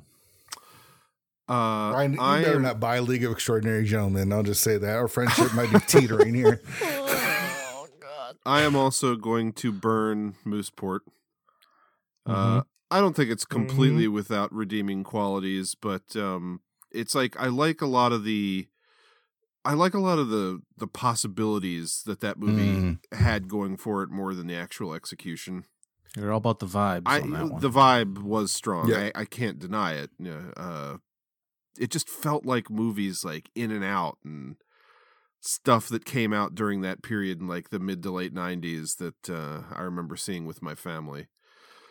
I love it. But yes, that's going to be my burn. And let me just put my feet back here and just get settled in. For my buy, I did buy it once before. I'm going to buy League of Extraordinary Gentlemen. This is embarrassing. It's a flawed movie, but it's like, it's a cheesy action movie with some cool concepts. Sean Connery's in there. The only thing I can say is that while I was watching it, I was expecting to be like, man, I remember liking this thing. This is going to be terrible. And then as I watched it, I was like enjoying it. And Old Man and the Gun, it's definitely a better movie, but I just didn't enjoy it as much as I did watching League of Extraordinary Gentlemen. I still, it's like I respect Old Man and the Gun more than I actually like it. And I like League of Extraordinary Gentlemen way more than I respect it, if that makes sense. No, I think that sums it up great. Mm-hmm. Yep, and I think that's how Sidetracked was able to run for 14 seasons or 14 years. Three completely different rankings tonight, so I could dig it. Oh, there you go. There we go. Do you think Sean Connery would buy the League of Extraordinary Gentlemen over the Old Man and the Gun? No. God, no. Nope. No way in hell. It made him quit acting, Jesse. That's good. So good. All right. One final thing to do before we get out of here is to pick what movie what trio of movies we're going to be watching for the next episode. And Jesse, whenever we have a guest, we let them choose which number from our list here we're going to go with. So pick us a number, Jesse, between 1 and 238. I mean, last time I went with the classic 69, right? I think so I can't do that one again. And I was hoping for 420, but you don't have that many movies. So let's just go with 42. Oh, 42. All right. Oh, that's a goodie. Yeah, that is. Theme for next episode is going to be Howl at the Moon. Well done, Vampire Jesse. movies? Just kidding. Yeah, we're rewatching League of Extraordinary Gentlemen from Mina Harker. At least I don't have to do it. Jesse, another spectacular guest appearance. Thank you again. Hey, anytime, guys. I love being on the show. It's super happy to have fun. you. I miss getting mad at Ryan for liking stupid shit. We can definitely rely on you to bring the strong opinions, which is something I enjoy about having you on this show. Love it. I mean, we did it for so long, and it's not happening anymore. So, any chance I can get to disagree with Ryan, because Last of Us just finished, and now you and can I we have not get into this at the end of the show? strong differences on Last of Us, dude. So that was prime Sidetracked material, but unfortunately, it's just gonna have to die. Hey, you had your chance when Joel and I played it back when it came out and reviewed it on the show. Yeah. I think you guys might have to maybe do one of your special episodes. It might end our friendship. I don't know. Fair. Hey, there's no accounting for taste. I know. You picked League of Extraordinary Gentlemen as your buy. Exactly. You summed it up for me. Yes. Keep it coming. Seriously, though, thanks for having me, guys. I super appreciate it. Yeah. No, thanks for coming back. Pleasure as always. So until next time when Dax and I get back together to discuss the theme Howl at the Moon, My name is Ryan Miller. I'm Joe Daxberger. Jesse Munoz. Thanks for watching. That was one of the finest movies I've ever seen. They ought to make them all like that. None of this nonsense about social matters. People don't go to the movies to see how miserable the world is. They go there to eat popcorn and be happy.